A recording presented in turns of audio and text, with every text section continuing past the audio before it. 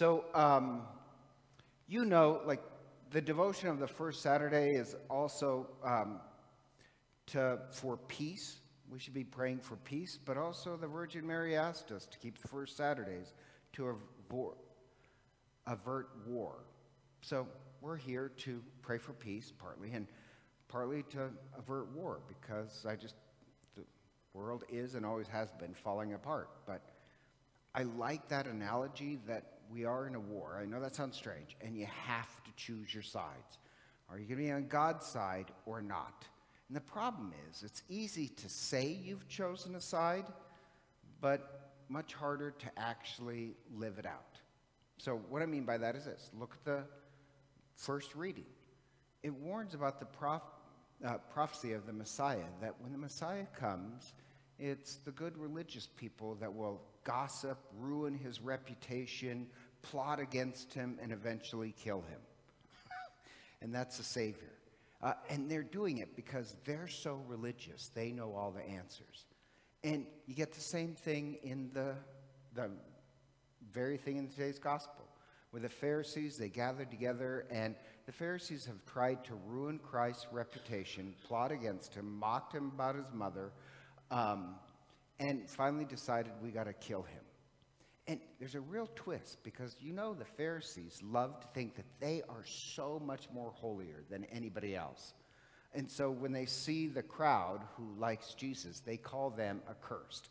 And they say, these people don't even know the law of Scripture. So these people don't even know Scripture. And the Pharisees decide, we got to kill him. And Nicodemus, who showed up earlier in the story, Nicodemus is secretly a follower of Christ. So he says, but Scripture says you're supposed to let a man face his accusers. Scripture says you have to show the evidence. You have to bring it before him. So I love how the Pharisees will say they don't even know the Scripture. And then it's the Pharisees themselves that don't follow Scripture. You get the irony there? And then it's kind of funny. And they say, check it out. No prophet ever comes from Galilee. Well, if you check it out, yeah, there are prophets from Galilee. The Pharisees love to say they're so religious, that they're on God's side. But they're actually on the enemy's side. They just don't know it. And this is my point.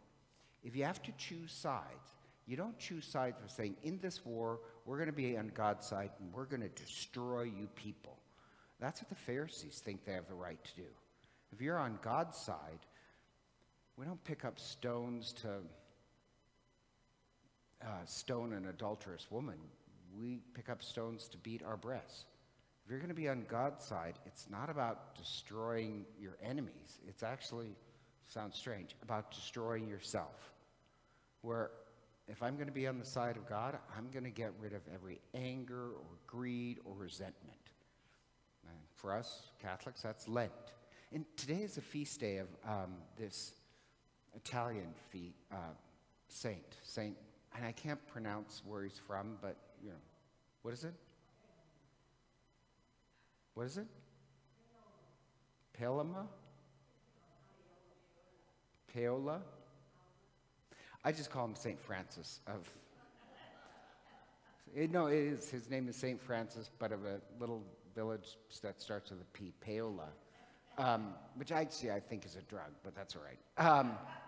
But the one thing I know that this St. Francis said that I really liked, and I've had a problem, not so much now, but in the past, with anger, and he gives a speech about you got to choose God. And then he says, you choose God. And he says, be hard on yourself. And I know that's strange. I like that. Be hard on yourself. Don't be soft. If you have any anger or bitterness, you need to get rid of it, because that unforgiveness, it works like a poison that will slowly eat out your internal organs. I have to say, I thoroughly agree with him. And I do pray a Hail Mary for the people who I don't like. And I can hold a resentment. It's a bad thing. There's two women who really gossiped about me before I got to Coeur d'Alene. And I have to say a prayer, Hail Mary for them every day that I can forgive them, because, St. Francis is right. It's working like this poison that's destroying me. And I love how he says, be hard on yourself. Be hard on yourself. If you have any anger or resentment or greed, get rid of it. That's how you choose what side of this war you're going to be on, not by attacking those people, but really by destroying all the sources of evil in you. So if the Virgin Mary says no, we pray and pray and pray, because in this battle, choose your side. We can avert war. Pray that we can empty ourselves of every bit of sin. And what better time than Lent? In the battle, choose a side, but don't attack others. That makes you a Pharisee. As St. Francis said, be hard on yourself. Hello, this is Father Len McMillan. I'd like to take a moment to thank you for listening to our podcasts. If they've been a blessing to you, I'd also like to invite you to prayerfully discern supporting the podcast financially. Your generosity would help support the ongoing production and distribution of the podcast. If you'd like to make a donation, you can simply click the link in the podcast description. Be sure to tell us your donation is for the podcast in the comments section of the submission form. Again, thank you for your support as we seek to share the good news of the gospel. May God bless you for your generosity.